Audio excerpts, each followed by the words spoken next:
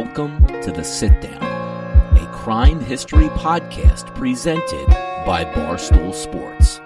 Here's your host, Jeff Nadeau. What's up, everybody, and welcome back to another episode of The Sit Down, a crime history podcast presented by Barstool Sports. I'm your host, Jeff Nadeau, and we are back and better than ever. Another week, another episode, another sit down, and I got to tell you, I'm very excited about this one. There are questions I get all the time on the Mafia. One question I get a lot is about the Gotti family. What do we know about the Gotti family outside of John Sr. and John Jr.? Those are the ones we hear about all the time. But what about the other 5 brothers that John Gotti had? We're going to talk about them today, how many of them were involved with the Mafia, and we're going to also talk about one brother that very few people know exists. So we got a lot to get into today on the show. As always, if you're watching us on YouTube, make sure you hit that subscribe button and make sure you hit the like button so you never miss a sit-down video. If you're listening on iTunes or Spotify, welcome in. Hope you enjoy the show. Make sure you leave me a detailed review and let me know what you think of the show. We got a great guest today, and I'm looking forward to this one. I get questions all the time about where is Blackjack Fletcher? What happened to Blackjack Fletcher? What's he been up to? We're going to bring him back today. Our old host, Blackjack Fletcher, did, I don't know, probably 30 or 40 episodes of this show, basically half of them because... Oh, shit, man. It was more than that. I did the first year with you. Yeah, well, I guess we're up into like the 80s at this point. So you probably did, 50 shows, I would think. Yeah, brother, yeah. It's our old friend, Blackjack Fletcher. Blackjack, people ask me all the time about what's going on with you. It's good to see you back. I told them, well, he'll probably be on at some point and we'll do a show. What's been up with you? What's up? What's good? Yeah, man. Just, running my thing over here at BTV. Give us a follow at BTV Bets. We got a lot of stuff going on in the world of gambling. So if you're into some gambling content, check us out. Obviously nothing like what you guys got going there, but, doing my thing, brother, doing my thing. And it's funny because I'm sure there'll be plenty of people that watch this and say, holy shit, there's the cowboy. He's back. That's right, man. Obviously people know you from Barstool. They know you from being on this show. But the good thing about this show is we always had a great rapport, you and I. And I think one of the best shows we ever did was probably the show on John Gotti Sr. And that was a very early episode that we did. And I thought it'd be good to get you back on this show because the Gotti legacy, really outside of John Sr., is not a good one, really. A lot of the brothers and family members that Gotti had involved with the life outside of himself were, quite frankly, pretty stupid. They all had kind of issues, if you will. And what we're going to do today is we're going to kind of delve into the lives of all of them. Some of them have very brief times in the Mafia, like Gene Gotti, who I think probably had the most ceiling, if you will. But he went to jail so early in his career that really don't know much. But the Gotti name Blackjack is kind of synonymous with John Sr., but there were 4 other brothers that were in the Mafia. Yeah, I mean, listen, when you talk about the Gotti family, and obviously we did our episode on John pretty early in the sit-down, but, you've got his brothers, obviously. His son was involved. I mean, this was a family affair for the Gottis, kind of top to bottom. So it's interesting to get to do a show on really the brothers because usually they're just talked about as kind of, ancillary characters when you're talking about John.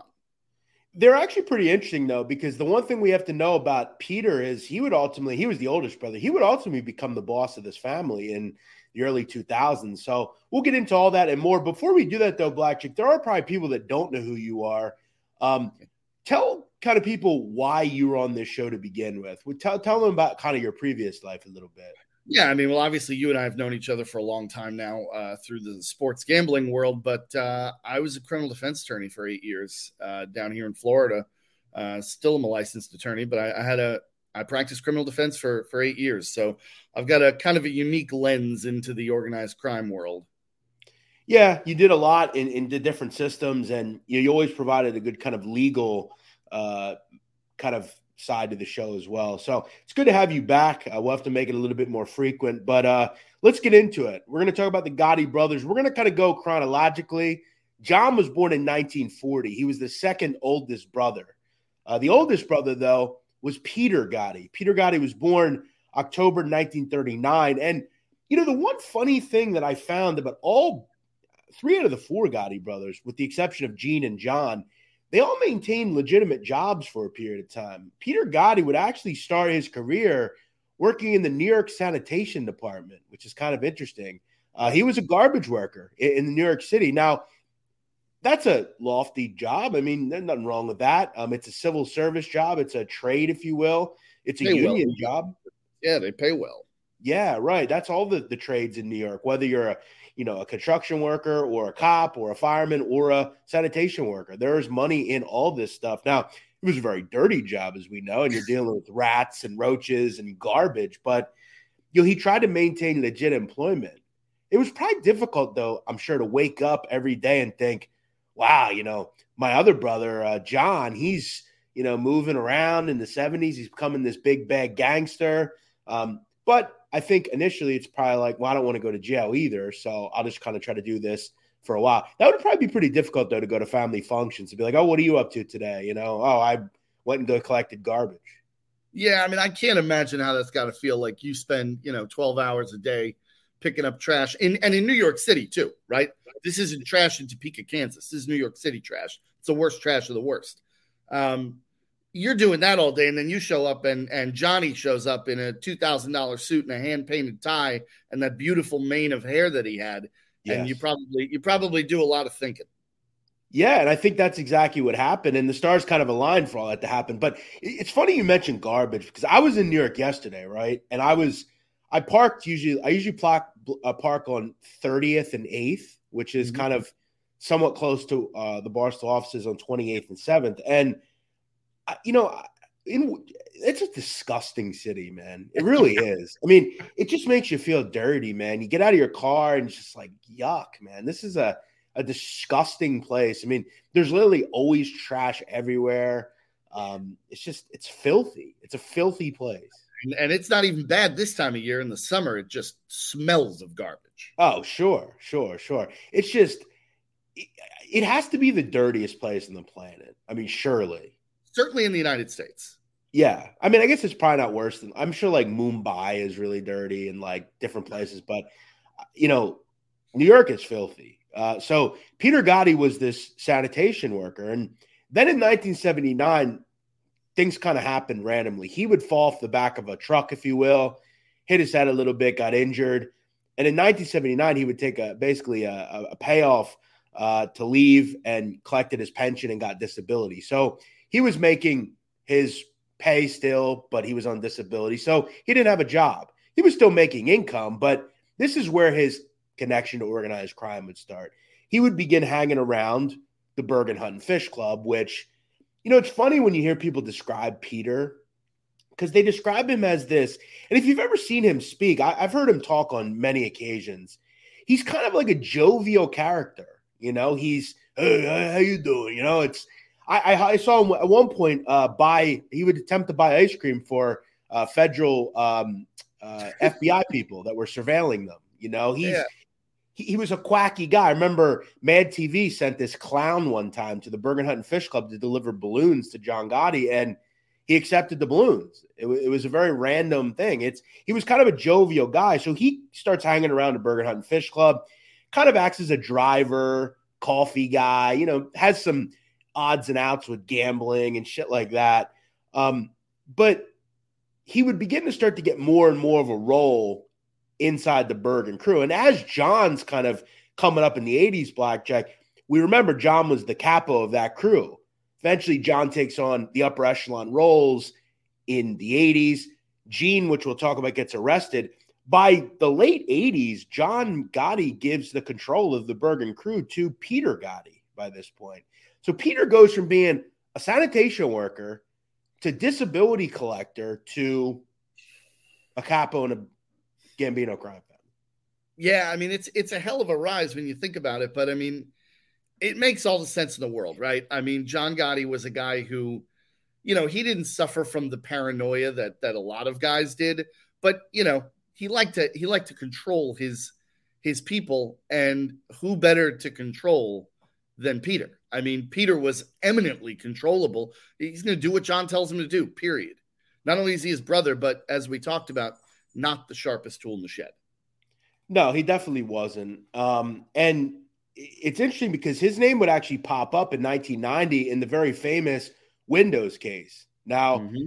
the Windows case had to do with all the families. And basically what it centered around was in the late 80s, the New York Housing Authority decided to reinstall Windows in the 330 New York housing projects that they have in all the boroughs. And the mob was able to basically fix the contracts and collect like $2 on every window installed. So think about how many windows. There are 330 buildings.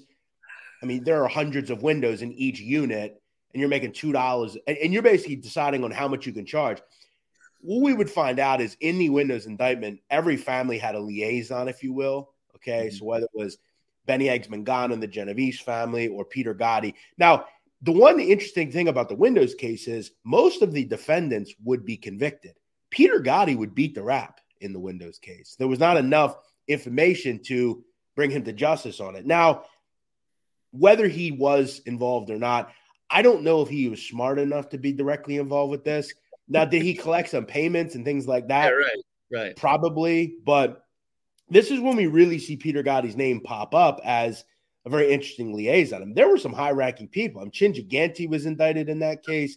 It was a pretty big case. That's a huge undertaking, Blackjack. You figure, let's just say there are 500 windows, which there aren't. There are more than that in each. I mean, that's a huge amount of windows in each. We talked about it. We did an episode where we talked a lot about the Windows case. And it's just, I remember we said it's like the classic example of pigs get fat, hogs get slaughtered. Like the level of greed involved in that one is shocking. Like you just thought you were going to get away with scamming every window in New York City. At some point, that's going to catch up to you. I mean, you figure, let's just think of it like this. I mean, if there are 330 housing projects and each one has 1,000 windows in it, okay, that's 330,000 windows times $2 a window.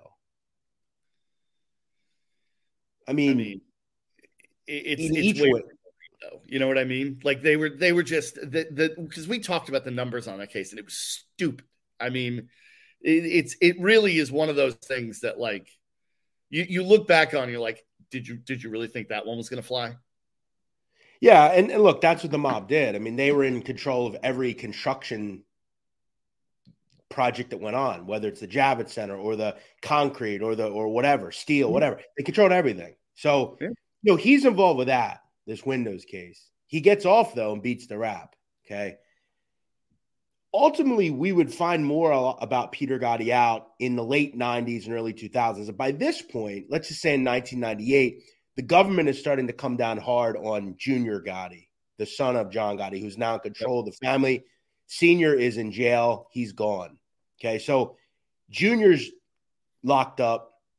Peter's named acting boss in the early 2000s. But I want to talk before about what Peter was involved in as the liaison of John in prison. If you've ever seen the prison videos, John Sr. is regularly visited by Peter. In fact, at one point, he is literally there every time they speak. And he brings the family to see him. And at one point, Gotti tells him, don't bring them here anymore. I don't want to see him anymore. It almost seemed like he was kind of sick of them after a while. But we would learn a lot about John through his prison consultations with his brother. At one point, we would find out some very interesting news about our friend Sammy Gravano. And as we know, John makes a comment to Peter at one point and basically says, we have a debt that needs to still be paid. And it's Gravano. So that's code, hey, get it done. Get rid of him. So Peter instructs a guy, Huck Carbonaro, who used to be in Sammy's crew, to go kill Gravano. Now, remember, Gravano is a active informant rat who is being protected by the government. So they're attempting to kill an active rat, which isn't a smart idea, to be honest. Probably Huck Carbonaro enlists this young tech whiz called Fat Sal Mangiavillano, who had a way with computers and things like that. And they thought, we can kind of figure it out. We'll kind of maybe rig a bomb or something and blow it up. And they attempted to kill him multiple times. It never worked. They were never able to get to Sammy Gravano. And when I interviewed Sammy, I asked him about that. Ultimately, this would actually come back to bite Peter Gotti because this is what ultimately would put him away forever. But he would be named boss. And it was a long road from the days of sitting on the back of a garbage truck. I actually wanted to kind of bring up some of the things that I found on Peter Gotti. There were always great quotes about Peter. And many of the quotes I would find is he was a nice guy. Maybe he was worthy enough to be like a capo, but he did not have the boss like feel to him. He had no managerial skills. He was just a dumb kind of oaf, if you will, kind of an ogre. That's kind of what he was. It's kind of wild to think that at one point, Carlo Gambino was in control of the Gambino family blackjack, and in the early 2000s, it was Peter Gotti. Yeah, man. I mean, the decline was pretty swift. I mean, like you said, you go from Carlo Gambino, one of the all-time figures in the history of organized crime, to Paul Castellano. Okay, John Gotti, that was a roller coaster, and then since then, it's been a shit show. Yeah, it really was. And for Peter, he would essentially in 2003 be convicted after being arrested in 2002. And he would eventually get arrested for the Sammy Gravano attempted hit. But he would first have to go to jail for extortion and racketeering and all that stuff. And this would stem from a waterfront case that the feds would bring against the Gambino crime family. There were multiple people that were in control of the Brooklyn waterfront. They controlled the International Longshoremen Association. They were controlling different funds, healthcare funds, and basically skimming them. And this would lead to a huge indictment involving not only Peter Gotti, but high-ranking members of the family, including another one of his brothers, which we'll get into. But it would center around them just kind of having control of the waterfront. And one of the brothers was used as a liaison between Peter and this other guy, and this would jam Peter up. That would, though, only give him 112 months, that case. In 2004, though, he would be convicted in a separate trial, and in July 2005 got 25 years. And this would stem from the attempted hit he put out on Sammy Gravano. Now, Peter Gotti would sit in prison for a long period of time. He would attempt to get compassionate release 3 different times. Judge would never budge. They're not budging on letting a Gotti guy out. No way. No shot. And in February of 2021, Peter Gotti would die at the age of 81. He had a lot of health problems. I know his longtime girlfriend tried to, get justice for him and get him out because he had gout and kidney disease and all this stuff. As I said, Peter Gotti was a jovial guy from what I've noticed, and anyone that knew him said he's a nice guy, real good guy to be around. He was a fun guy for sure, but he did not have the capability to be a boss. And again, that's something we learn about pretty much everyone associated with the family outside of John. None of them had the qualities that he had. Now, John had some shortcomings, but he didn't have the shortcomings that Peter had at all. No. I mean, we've talked ad nauseum about John's shortcomings. And when you talk about guys like Peter and kind of the trajectory of the Gambino crime family, it to me, one of the most fascinating questions in all of organized crime is, what does the Gambino family look like if John Gotti never hits Paul Castellano? Like, if Paul Castellano is just the boss and John Gotti's just a regular guy, he's just a capo running a crew, and that's what he is. Like, what does that family look like today? Because John Gotti was the spark plug for so much of the law enforcement effort that went into it. So much he was a catalyst for the change that those families underwent. Like, it's kind of fascinating to me, like, to think about what happens if not for John Gotti. It's funny. I would actually read a pretty interesting quote that an unnamed old soldier had about Peter Gotti. And this comes from a New York Magazine article. He would say about Peter Gotti, quote, "He was just a bagman, a trejewel," if you know what that means. A trejewel is a dopey kind of guy, right? A no good kind of guy. He would also say that no one could really trust him. He was just kind of a weird kind of guy. And at one point, John said about his brother, if it doesn't have to do with our mother or father, stay away from me, he famously told Pete on a bugged FBI tape, also referring to him as a moron. But it is important to realize John Gotti talked about everybody negatively. So if he calls you a moron, it's just how he talks. Yeah, it's just how it goes. I want to get into the second brother. Remember, we talked about Peter, born in 1939. John's born in 1940. The third brother that was born was in 1942, was a guy called Richard Vito Gotti. That was the third brother. He, like his brother Peter, attempted to go into legitimate work. Now, we remember the Gotti family in the early 50s moved from the Bronx to East New York. So Richard, Vinny, and some of the other brothers were the ones that would grow up directly in East New York. Gene as well. Richard Gotti's kind of interesting because in his early 20s, he maintained legitimate work as well. He would allegedly work as a grounds crew employee at Yankee Stadium. Kind of an interesting job. He also would manage a social club called the Our Friends Club in Ozone Park. Now, he would become pretty involved in some of the normal mob rackets. But if you remember what I said before about the whole kicking up at the waterfront, Richard Gotti acted as the intermediary between Peter Gotti and a guy called Sonny Chacon. Chacon was this big, prominent gangster who was on the waterfront in Brooklyn, made a whole lot of money. This guy, Richard Gotti, would actually take over the old Peter Gotti crew, which was the Bergen crew, in 2002. So he would take over the family at one point after, everyone else makes their moves up. So kind of an interesting story. He goes from Black Chick being a baseball groundskeeper to kind of maintaining hey, I'm going to go home after work and have a social club, and maybe I move a couple loans around or whatever. And I always have one foot in the streets because my brothers are the Gottis. Yeah, I mean, listen, I was going to say when you said the name of the social club was the Our Friends Social Club, I got a hard time believing that's 100% legit. But, Right. And they'll make it seem like all we're doing here is playing pinochle and having pasta. But right. It was more than that. Going on. Now, like Richard everyone moves up. He moves up. And now he fills that role. And again, if you're John, who better to fill it than your brother? Exactly. Now, he would be jammed up in that same 2002 case with Peter Gotti and with Sonny Chacon and all these different guys.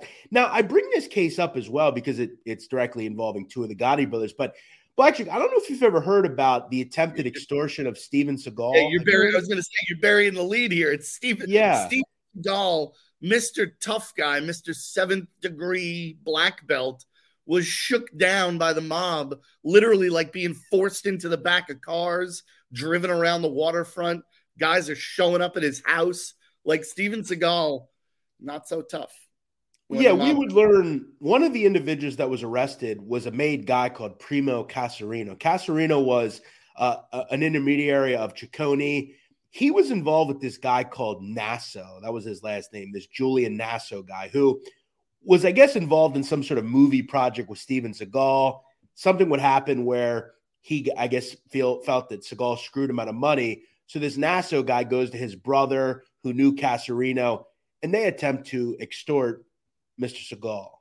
So they don't attempt, they do. Seagal paid.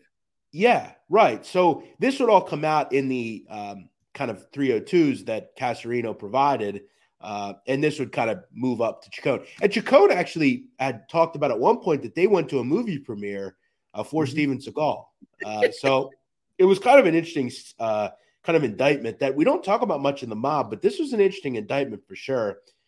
Richard Gotti ultimately wouldn't do a ton of prison time for his involvement. Keep in mind, he really just acted as a courier money-wise for the family in this case. In 2005, though, the Gotti name was becoming pretty much nothing in the streets. Gotti Senior was dead. Junior was out of the life and had by this point committed a proffer session, which we've talked about. And in 2005 as well, Peter is away. So the Gotti family is rid from name, right? They're gone. And the boss is now Arnold Squitieri, and he's kind of taken them through those rough waters, and they're now a totally different family. So the goal, I think, of the family was, let's eliminate these clowns and get them out forever. Yeah, they 2005. Yeah. Go ahead. They want to distance themselves from the Gotti name. The Gotti name did nothing but bring prison sentences and eyes from law enforcement. Right. So in 2005, what do you do to a family member that you don't want to deal with anymore, who doesn't have a leg to stand on? You shelve them. And that's essentially what happened to Richard Gotti. Now, by this point, Richie Gotti had a son, Richie Gotti. He was also becoming involved, and we'll talk about him in a little bit as well. But Richard Gotti, we wouldn't hear from for a long time. He would move to a place in Pennsylvania called Milford. Now, if you know anything about the Gotti family, they, for long periods of time, had property in Milford. John Sr. would go there regularly. It was like a Pocono Mountain kind of getaway, if you will. Richard Gotti moves to Milford, PA, which is in Pike County, up near the New York line or New Jersey line. In 2012, though, his name would turn up in the Pike County Courier, which is pretty interesting, a little newspaper out there. According to the Pennsylvania State Police, in 2012, a woman would call to report that she had been beaten and choked in her home. Police would go to the scene. This was the home of Richard Gotti. Now, she would allegedly say that he beat her up and then took her to urgent care, and she called the police. Now, nothing is ultimately known about what would happen to Richard Gotti with this, but this was reported in paperwork. He'd be charged with assault and things like that. According to what I know, Richard Gotti is still alive, and he is 80 years old. As far as what he does now, he ain't in the mob. Just know that. His last name is Gotti. That's about it. Now, I have heard certain members of the family that are on YouTube that I've talked about before mention that one of them live in Milford as well. So whether they communicate still with some of the other members of the family, I don't know.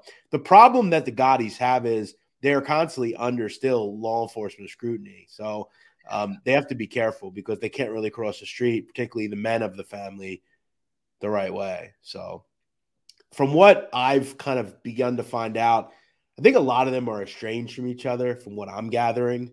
I'm sure there's still maybe a relationship occasionally, but I don't believe like they have a big Thanksgiving dinner and they all show up and hang out. I don't. I mean, what are you going to do? Talk about the good old days? It's kind of a weird. Yeah, it's kind of a weird situation. I'm always curious because, I find it hard to believe that John Jr. is going and having dinner with Richie Gotti. Like, I don't think that's happening. I can't see it. It's kind of an interesting thing, but he is still alive, the third oldest brother. The fourth oldest brother is Gene Gotti. Now, we don't have a ton on Gene, but I went ahead and was able to find some pretty good info on him. Gene was born in 1946, and he was actually the first Gotti brother to be made. A lot of people don't know that. Gene would become very involved right out of the gate with his brother John, who was 6 years older than him. By 1966, he and John are both associated with the Fatico crew in East New York. They're very involved in hijacking. In fact, in 1969, Gene is arrested for interstate hijacking and gets a short prison sentence. He would also do some other light sentences in the state prison system. By 1976, he becomes a made man. He's one of the first people involved with inductions after the books are opened in the mid to late 70s. Now, down the road, his brother John would get inducted as well. As we know, the only reason John wasn't inducted before Gene is because John was in prison. So he got the nod over his brother, which is kind of interesting. I actually never knew that. I always thought it was John first, but Gene was actually inducted first. Yeah, I mean, it's interesting. It's like you said, you always think about John first, but yeah, John would have been away in 76. So yeah, I mean, I guess it makes sense that Gene's the guy on the street there. Do you think he would ever hold it over John's head that he was made before him? I'd sure as hell hope not. Probably wouldn't be very good for him if he did. Yeah. Interesting that John was doing and what he was doing it for. You know what I mean? Like, right. We would find also some interesting things out about Gene. He wasn't just a drug dealer. He'd actually be very involved with Joe Scopo, who was a Colombo family heavyweight. They actually had a huge loan book on the street. They would meet hijacking when they were younger. And it was said at one point that they had more than $1 million on the street. Now, remember, that's in the early 80s. I mean, that's a ton of fucking money on the street. And the good thing about loan sharking is you're making all profit. I mean, there's really no overhead in a loan sharking business. No, there's not. It's envelopes. You probably have to pay a couple of people to hurt people if they don't pay. But generally, if you say my last name's Gotti, they're going to pay, particularly in the early 80s. Now, what we would know Gene Gotti for is his involvement with drug trafficking. And a lot of that was done through a person called Mark Ryder. Mark Ryder was this Jewish drug dealer. So Gene and Johnny Corniglia and Angie Ruggiero were all selling heroin. Now, we don't have to go into the depths of Paul Castellano. We all know what happens. Paul finds out that they're selling drugs. We all know selling drugs is illegal under the Castellano regime. Right. Deal and die. Absolutely. Jeannie would ultimately be arrested in 83 for selling heroin. He would also be arrested in separate cases with his brother that he would beat. The problem is he had that narcotics trial hanging over him. Now, I want to talk about the indictment that Gene Gotti was involved in, because we would actually find out some pretty interesting information from wiretaps. In a June 1982 conversation, we can hear Angie Ruggiero and Gene Gotti talking directly about drugs. Ruggiero would respond, quote, "I'm trying to figure out. I'm all confused. I just picked up 8 things. Picked up 6 off them guys. I'm giving 1 to Zeke tonight and 1 to Jew Boy." Now, Zeke would be Arnold Squitieri, who was a major drug trafficker. He would ultimately become the boss of the family. Gene would respond, "You got 8? ? Ruggiero, 1 more. Yeah. Andrew would also say, "I took 2 off Eddie and Jew Boy ordered 1. Now, Eddie would be Eddie Lino. We would also find out that in situations where the feds would bust people on things, they would find, Gene's name. They would find all sorts of stuff involving Gene Gotti. Gene would face trial multiple times in this because there was mistrials. There was a big problem with convicting them. They would ultimately, though, be convicted, Charlie Caniglia and Jeannie Gotti. And in July of 1989, they would get 50 years in prison. Think about this, Blackjack. I was born in July 1989. So Gene Gotti ushered away to prison for 50 years, and Nadeau was born in July 1989. A good replacement for society. What was that? Good trade for society. Exactly. You send one scoundrel off, you usher one in. So that's a long prison sentence, 50 years. You go see the judge, they say 50 years. It's the feds, you're going to do 40 of them probably. Feds weren't fucking around with drugs in the 80s, man. They're still not, but. Yeah, absolutely. Now, for Gene Gotti, we would see him, though, pop up. His brother would go see him. He was always trying to get news on the streets, things like that.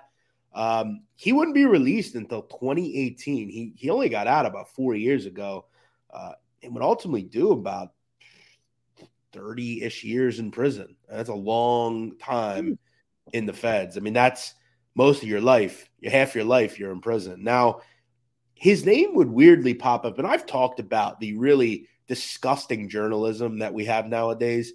Gene Gotti's name would pop up after Frank Cali was killed in 2019. A lot of people believed it was some infighting involving the Gambino family, and Gene just got out, so it had to be Gene. It was just really horrible journalism, and it's really just the New York Post, the New York Daily News trying to insert the Gotti name into the newspapers. Gotti sells papers, brother. I mean, the idea that this guy is going to sit in a federal prison cell for 30 years, get out, and kill someone who he really has almost no relationship with is insane. Right. I think it was the clear thought of Gene just got out. He's old and decided, you know what? There's nothing worth it in the street anymore. I have some money that I have saved probably. I'm sure they took care of him, and he just wanted to live with his family. I think that's all that we really found out. But it was just really pathetic journalism, I thought. Gene Gotti's still alive, and from what I understand, just hangs out with his family. I don't believe he's on the streets of Brooklyn or Queens anywhere knocking around heads or anything. But again, another person that is not associated with the mafia anymore with the last name Gotti. The fourth brother is a guy called Vinny Gotti. He would be born in 1952. And he would grow up and spend all his life in Brooklyn. He never saw the Bronx. By this point, they had moved to Brooklyn. We would find out pretty early that Vinny Gotti was the real black sheep of the family. And by his teenage years, he would be arrested in 1973 for petty theft and would develop a drug problem. And this would be a real issue for John Gotti Sr. If you know anything about John Gotti Sr., he, quote, abhorred drug users. Yeah. So this was a bad thing for him. And we would know that certain members of his crew, Tony Rotrampino, had a drug problem. And, he would always be very wary of a drug addict. It's not great, Blackjack. When you're a gangster, you don't want a drug addict near what you're doing. No, it presents nothing but a threat. I mean, first of all, like we were just talking about, the sentences for people who are even dealing in drugs, not only using them, but just dealing them, the sentences are massive, which means it's more likely someone's going to flip because they're staring down the barrel of a giant number. And the feds get them when it comes to drug charges. Then if you got people who are using the drugs, they're not reliable. You can't trust them. They're going to do some wild card type shit because they're either high or looking to get high. It's just not something that works in an organization that really kind of requires some discretion. Absolutely.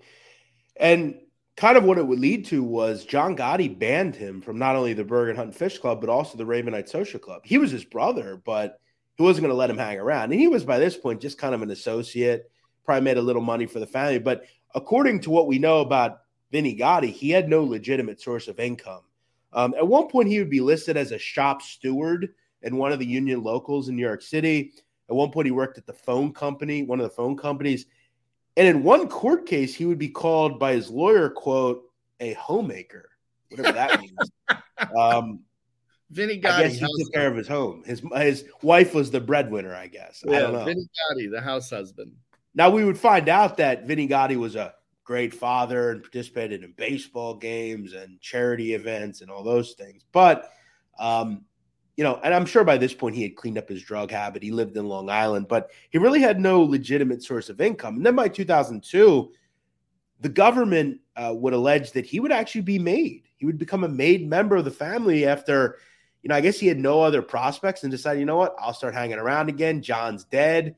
I'll go do my thing. And they need members. So I'm sure Peter will let me in. He lets everybody in. And tough. He'd become a member. It was that simple. It's kind of crazy. We wouldn't hear much about Vinny Gotti until 2008 when he's involved in the big indictment called Old Bridge. Now, Old Bridge was this 80-count indictment. 50 Gambino family members are indicted. Jackie D'Amico, Jojo Carrazzo, Charles Carneglia. All sorts of people. Vinny Gotti's name would pop up in a bizarre shooting case. Now think about this, guys. This is a wild case. Blackjack, have you heard about this case? Do you know what happened here? I don't know the details on it. It's kind of wild. Listen to this. So the feds would allege in May of 2003, I guess Vinny Gotti was dealing with this guy called Angelo Magnolo. Magnolo was a Howard Beach bagel store owner. I guess Vinny goes to him and says, hey, I got a business opportunity. Do you want to go in on it with me? Magnolo kind of says, no, I don't. Vinny Gotti becomes very annoyed with this, makes up some bullshit argument that this Magnolo guy is carrying on an affair with his wife and instructs his nephew, Richie Gotti, the son of Richard Gotti, to shoot Magnolo. He would attempt to shoot him 3 times, but he wouldn't kill him, and the guy would survive. Is that not a wild story? It's so bizarre that you would not only risk the murder rap, you would embroil your nephew in this, which is an interesting strategy. And you're doing this in 2005, of a civilian. That's not the shit that the mob does. Now, luckily, Magnolo would survive, but this was just a random, stupid decision from a guy who didn't seemingly have all of his marbles. Now, for Gotti and his nephew, they would both be hit with attempted murder and conspiracy to commit murder, and both got 8 years in 2008. Like his brother, Richie Gotti, Vinny Gotti would also be shelved, as far as I know, and he is no longer a part of the family either. I want to leave you with comments that were said by George Gabriel, who was a FBI agent. In a 1992 interview about Vinny Gotti, George Gabriel would say, quote, "Vincent has no place within the family organization. He was chased away as an embarrassment due to his stupid things he had done in his past." So that was pretty much, John knew right away that his brother was an idiot and he should never be around the family. But by 2002, they were so hard up for members that they were making anybody. I mean, when you sit back and look at the brothers Gotti, it wasn't a great run for the Gambino family. I mean, John obviously had his heights that, he was able to achieve. But on the whole, the Gottis are just a cancer on the Gambino crime family. No, they really were. I mean, you have two brothers that were shelved because they were basically embarrassments. You had one who 30 years in prison. Yeah, right. 30 years in prison, really wasn't around much. Probably had a decent ceiling on him, but he never really was able to because he was in jail. And then you had John Jr., who famously quit the mafia. Right. And no one really respected either. No. So, and listen, whether you like Sammy Gravano or not, he said it best. I mean, those guys had no business in the mafia. They just shouldn't have. They shouldn't have been anywhere near it. But we've seen this time and time again as we get closer and closer to the 2000s and past the 2000s. You're making people that are issues. They're going to be problems. And then they all cooperate and you say, well, what happened here? Well, maybe we didn't do our due diligence and shouldn't have ever involved them with the mafia. That was probably the best idea. Yeah. So all in all, you have 5 brothers involved with the mafia. You have John Sr., you have Peter, Gene, Vinny, and Richie. 5 brothers. There was, though, Blackjack, one brother we don't talk about. Yeah, I'm curious about this one. I think a lot of people will be. His name was Bill Gotti. A lot of people don't know that. William. All right. And from what I understand, he would be called the good one out of the family. He would initially decide very early that he didn't want that for his life. He had watched not only his brothers, but his family, particularly his father, who was kind of an absentee father. And remember, Billy Gotti was the second youngest. He didn't know the Bronx. He didn't necessarily know poverty, maybe like the others did. He was a little older, or they were a little older than he was. I think he kind of realized, you know what, I'm going to do something different with my life. As a child, he would actually work at a deli in Brooklyn and eventually take that deli over. He developed a very big interest in cooking. He enjoyed culinary stuff. He would actually go to college and at one point work on the New York Stock Exchange. But in the 1970s, he decided, you know what, I'm getting out of here. I'm going away. He would move to L.A. and would begin working at a very famous deli called Greenblatt's in Hollywood. And it's a very famous Jewish deli. He would eventually gain enough gumption to open his own restaurant called Victor's Square Deli. And from what I understand, anybody that went there, I read some reviews and stuff, said it was terrific. He offered all sorts of Jewish and Italian culinary dishes, the matzo ball soup and all that stuff, cold cuts. People love the food.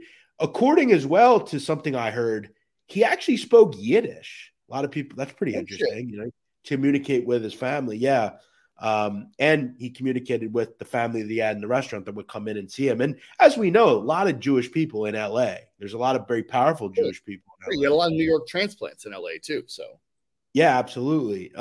Eventually, though, he would lose the restaurant due to some financial difficulties, and he would begin a charity where he would help homeless people in LA. So he's actually a good guy. He would actually have a son called Bill as well. And sadly, in 2018, he was beaten up, the son, by several unnamed homeless people. I guess it was just a very random incident, but he never would really comment on his family. I think at one point I heard a quote that he had about, just because your family is involved with stuff, you don't need to be, and you can go and create your own path in life. And That's exactly what he did. From what I know, he is still alive. I don't know what he's up to now, but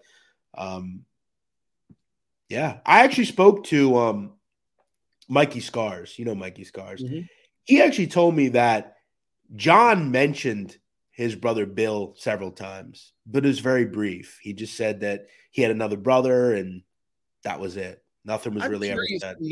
I'd be curious to know what John's thoughts were on his brother living his life that way. Because on the one hand, you think like maybe you'd be happy for him. I feel like John Gotti probably looks down on that. No. I always am curious about like what did John Gotti think about very like normal things? Like what did he think about church? What did he think about like people that didn't want to be in the mafia? I don't know. I get a feeling though, like I know we talk about John Sr. and like this, he's kind of an asshole kind of way of thinking because he was. I mean, but there were probably things about John Gotti that he did enjoy. And, I'm going to disagree. I think he probably said, you know what? Good for him. I hope he's my brother. I hope he does okay. Listen, we've talked about John Gotti on this show a lot. I mean, as much as anybody else. I have a soft spot for the guy because I think that John Gotti is a guy that you wouldn't want to do business with necessarily, but I'd love to be his neighbor. I think he'd be a great fucking neighbor. Okay. Like the people in Howard Beach loved John Gotti.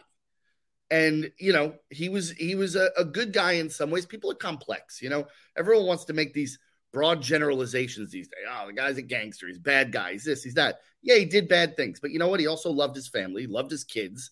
He took care of people that were close to him. You can be multidimensional in life, people. Everything's not a square box. It was funny, though, because he always did talk very negatively about people, right? He would always call, like, he called Peter an imbecile. He called his son an imbecile. He called...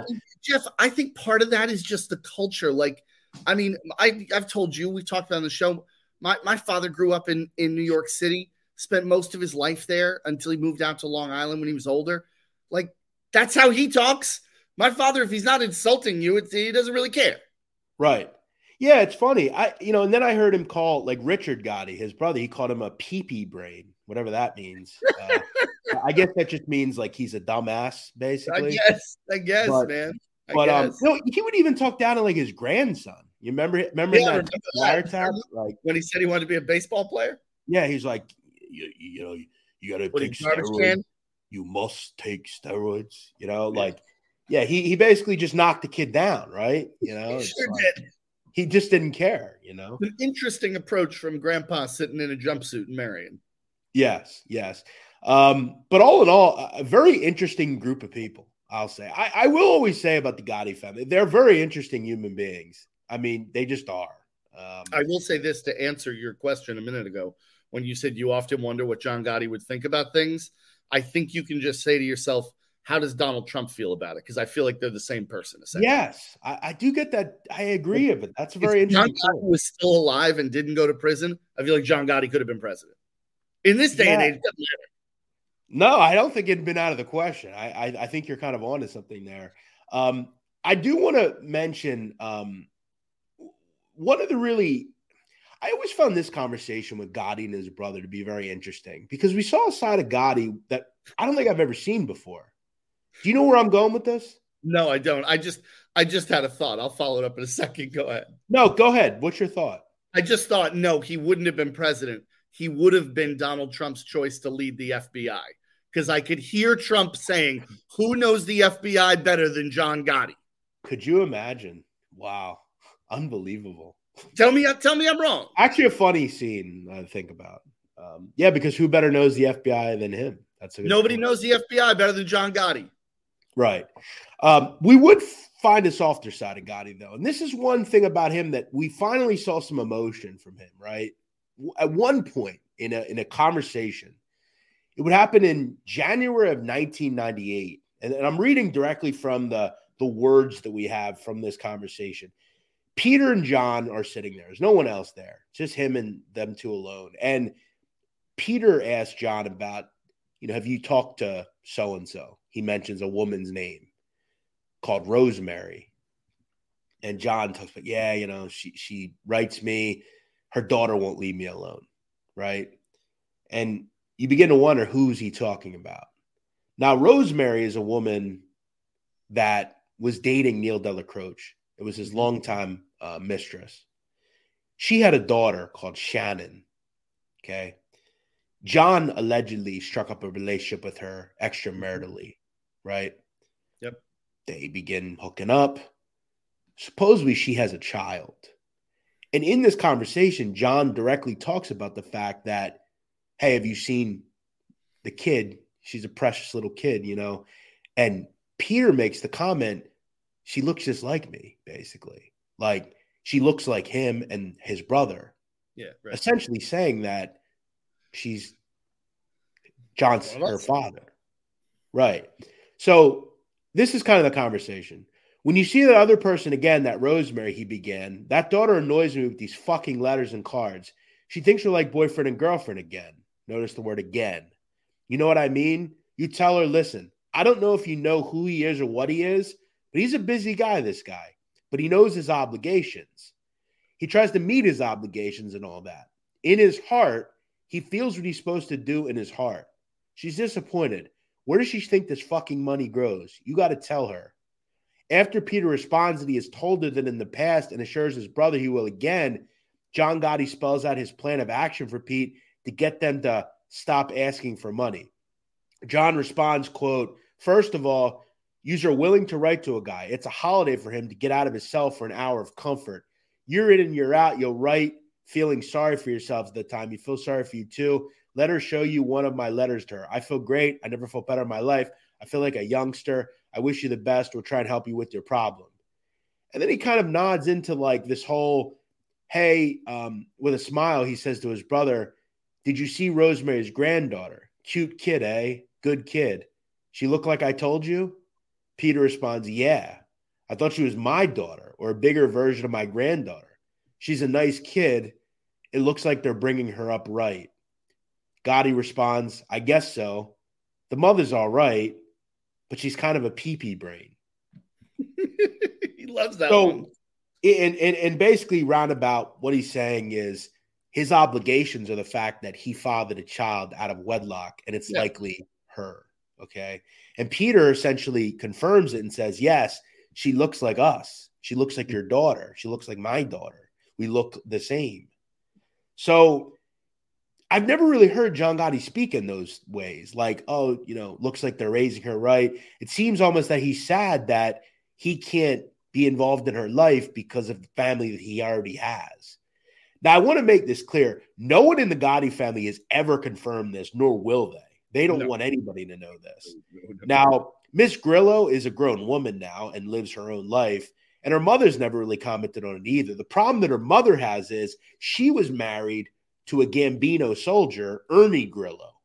And John Gotti yet again broke another rule for having sex with a fucking mob made guy's wife and got her knocked up. So there you go. Little paternity suit, Maury style. So yes, that was the one side when we talk about Gotti, you know, kind of a soft side. Yeah. And if he got it with his kids, I mean, you know, he was soft on his kids. I want you to do me a favor here, and we're not going to put it on the screen because, you know, we're just not going to do that. But have you ever seen the daughter? Have you ever seen what she looks like? I have not. I mean, I got to be honest, dude. Like, she looks a lot like him. So, what's her first if you name? ever get a shot, I guess look her up sometime. Shannon Grillo is her name. But that's common knowledge. A lot of people know that. But Blackjack, very interesting family nonetheless, aren't they? There's no Gotti member in the mafia anymore. They're all gone. They're all shelved. Some are alive, but they're not in the mafia anymore. So they're lucky to be alive and they're lucky to be free because the FBI and the U.S. Department of Justice had the biggest hard-on they've ever had for anyone for the Gotti family. So, you know, they should count their blessings that they're all not locked up or in a grave. It's also funny. Last thing I'll say on this is we actually talked about a grandson of John Gotti that was involved with the mafia as well in a interview we did with Gene Borello, former Bonanno associate. Blackjack, he talked very openly the fact that in like 2012, 2013, the kid he called Little Gotti, who was the grandson of John Sr., Peter's kid, John's son Peter, the bigger guy, he had a son called John V. Gotti. the fourth or whatever. And the kid was a fucking hellion. He was running around, lighting cars on fire, robbing banks, all sorts of shit. He was actually selling drugs out of Gotti Sr.'s home.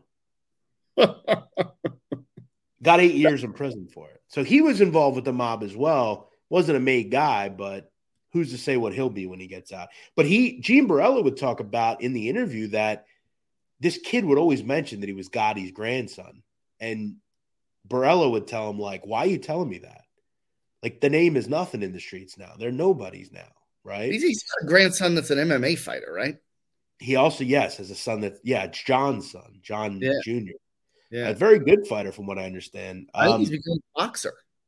He does. I think he fought a month or so ago. It seems like a very and that's the thing about the Gottis. Like now, a lot of the grandkids seem like all right kids. You know, they're all married, they have kids. I mean, remember the three grandsons were on the show, Growing Up Gotti? Mm-hmm. Yep. Like they're all now like grown up and like they have businesses together and stuff. So like make that they all kind of turned out well, you know. Pretty interesting family nonetheless. We couldn't talk about the mafia without them. Blackjack, it was good to see you. Good to talk to you. I want everybody to follow Blackjack on Twitter at Blackjack Fletch.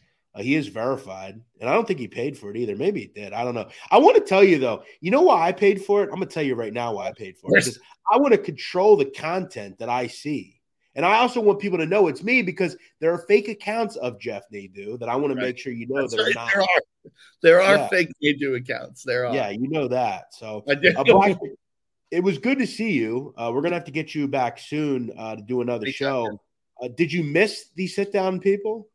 Oh, I love it. The sit-down's fun, man. The sit-down used to be like my hour of fun a week. Yes. We've did a lot of good episodes. I mean, we did many episodes. If you ever want to hear the old episodes, guys, you can always go back and listen if you're just catching us for the first time. We had a great month last month. We're killing it this month. I'm very proud of this show. And Blackjack was able to really help us build it. So we're grateful for him. And I'm sure a lot of Barstool people will be happy to see that you're doing okay. So good to see you. I hope everything's good. Go follow Blackjack on Twitter at Blackjack Fletch. You can see all the stuff he's got going on, all the gambling stuff he's doing. And he's still got that cowboy hat on. What's that, a Stetson you got on there? Damn right it is, Nadeau. The only fucking cowboy hat worth it. Right. This is the sit down. He is Blackjack Fletcher. I am Jeff Nadeau. Blackjack, good to see you. Thanks for being on, man. Thank you, brother. Anytime. We'll see you all next week. As always, make sure you subscribe to the show. If you're watching on YouTube, hit that like button. And if you're watching or listening on iTunes or Spotify, leave me a review. Let me know what you think of the show. And make sure you follow us on Twitter at SitDownCrimePod. We'll see you next week here on The Sit Down.